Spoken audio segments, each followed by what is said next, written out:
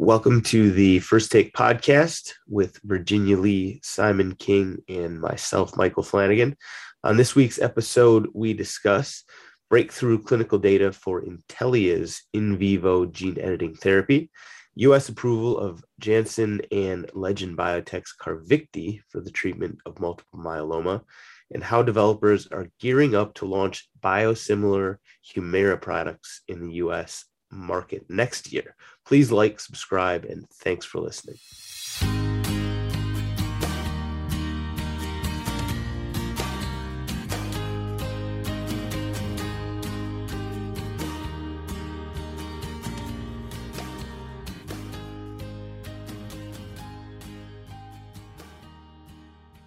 We've had a couple of major events in the gene editing space this week.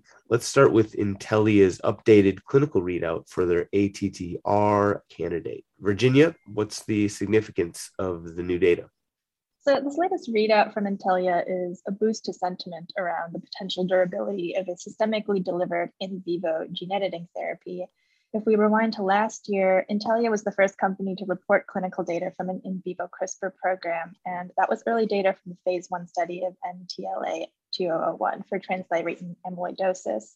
At the time, those data from the first 6 patients showed significant reductions in serum TTR levels and no major safety concerns like off-target effects, which was promising. But the open question was how durable that effect would be and whether NTLA-2001 could really be a one-time treatment. And this week, they demonstrated that the reduction in serum TTR levels is holding up so far. They presented data from 15 patients this time, showing a dose-dependent reduction up to 93% in the highest dose group. And they showed that these serum TTR reductions were maintained in the 2 to 12-month follow-up period post-treatment. So that was really good news for Intellia and for in vivo programs in general. And Intellia has a second in vivo therapy in phase 1/2 testing now for hereditary angioedema. And then looking ahead, Editas is also presenting some updated data from its in vivo program later this year for a congenital form of blindness. So those are a couple events to look forward to.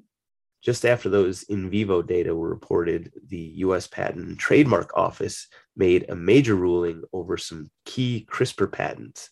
So what's the latest update in this CRISPR patent saga?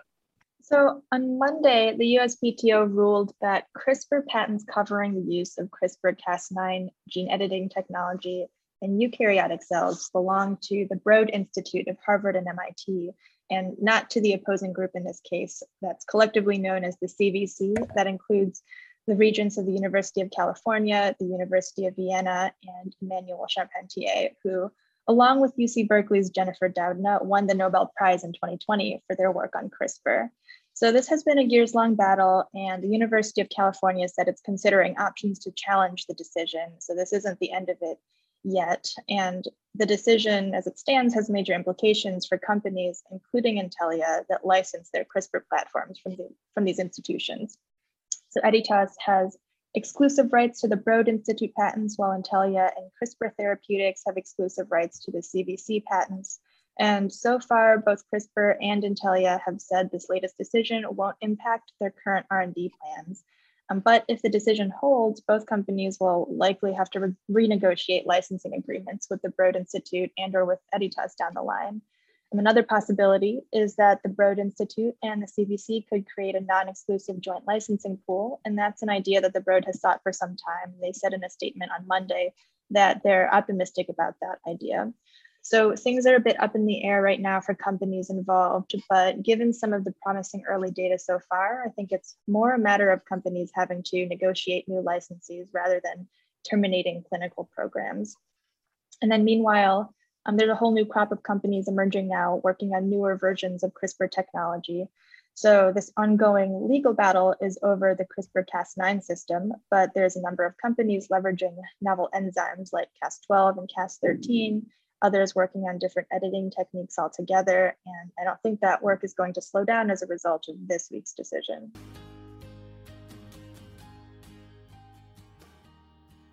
The FDA approved Janssen and Legend Biotech's Carvykti earlier this week as a later line treatment for multiple myeloma. It's the second BCMA targeting CAR-T product to reach the market in this indication. So, Michael, why is it such big news? Yeah, so I think it's fair to say that this will be considered one of the more noteworthy new drug approvals of the year for several reasons. First up, there's a fair amount of interest in CAR T therapies in general, despite this not no longer being the newest hottest modality on the block with things like CRISPR making moves. But at least as interesting is going to be the competition between anti-BCMA CAR Ts, which will now get going in earnest with J&J and Legend on one side, and then on the other, the incumbent Bristol Myers Squibb's Abecma, which was approved about a year ago.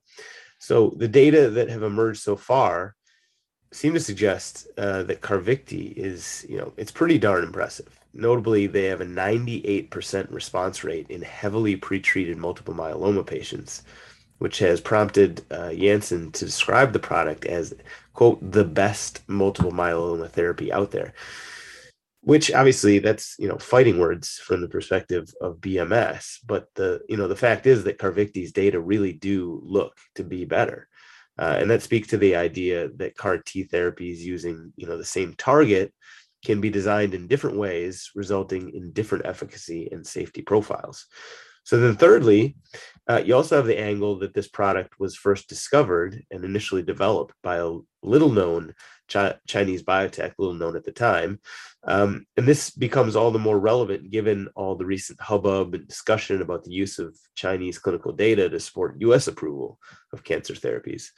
So Carvykti doesn't necessarily change that narrative, because the initial data in Chinese patients was subsequently replicated in a study that enrolled patients in the US and Japan.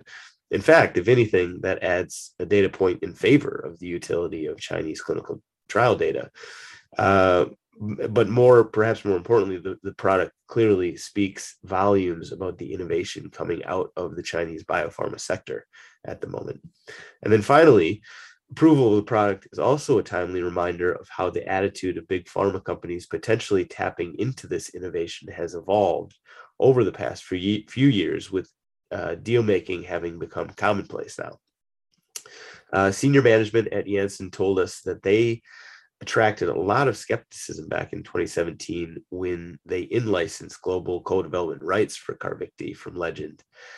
The $350 million certainly seemed like a lot to pay up front, and the data were early and almost seemed too good to be true. But it's a move that has clearly paid off, with Janssen now hoping they can broaden the approval of Carvykti and ultimately position it as a first-line treatment option and potential alternative to bone marrow transplants.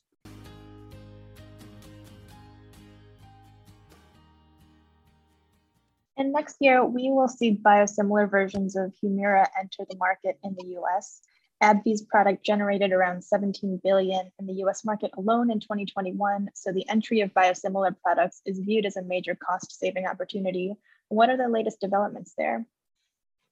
So in the past week, both Pfizer and Alvotech have confirmed that the FDA has accepted their regulatory applications to support interchangeability status for their respective biosimilar Humira products. There are a few things to note here. Pfizer's biosimilar was originally approved by the FDA back in 2019 and is due to launch in November next year. So they're seeking a supplementary designation, whilst Alvotech is applying for approval and interchangeability status together. One biosimilar Humira product, which has been developed by Boehringer Ingelheim, has already been approved by the FDA as interchangeable. So taking the Pfizer application into account, it looks pretty likely that at least 2 of the 8 Humira biosimilar products that are set to launch in 2023 will be interchangeable, which is in line with the assumptions that AbbVie has shared with Wall Street. And what exactly does interchangeable status mean? So in short, it means that in some states, pharmacists will be able to automatically substitute branded Humira for an interchangeable biosimilar version without any input from the prescribing physician. Quite what impact this is going to have on the market is unclear, however. As I mentioned before, AbbVie's already said that they expect 2 interchangeable products to launch in 2023, and they've inferred that this could help push pricing down. Payers that we've spoken to have said interchangeable biosimilars will make switching patients from the branded drug easier, But they also think that aggressive discounting will play as big, if not a bigger role, in positioning some biosimilar Humira products as favoured agents over others. We're also expecting to see AbbVie rebate aggressively to retain formulary positioning for branded Humira. But on the other hand, they are expecting profits from the drug to decline by around 45% next year in the US. When we surveyed physicians who prescribed Humira last year, around 2/3 said that they thought interchangeable biosimilars will be positively differentiated and therefore potentially prescribed more frequently as a result. And with its products, Alvotech actually hopes to go one step further. It says that it's the only company to have developed a biosimilar version of the higher dosage citrate-free version of Humira that currently accounts for around 80% of branded prescriptions in the US. This biosimilar product is still not approved and legal action with AbbVie is ongoing. So we don't actually know when the Alvotech drug is going to launch. It may have a unique commercial profile, but it's really going to take some time, even after the initial wave of biosimilar Humira launches in 2023, to know what that exactly means for the market.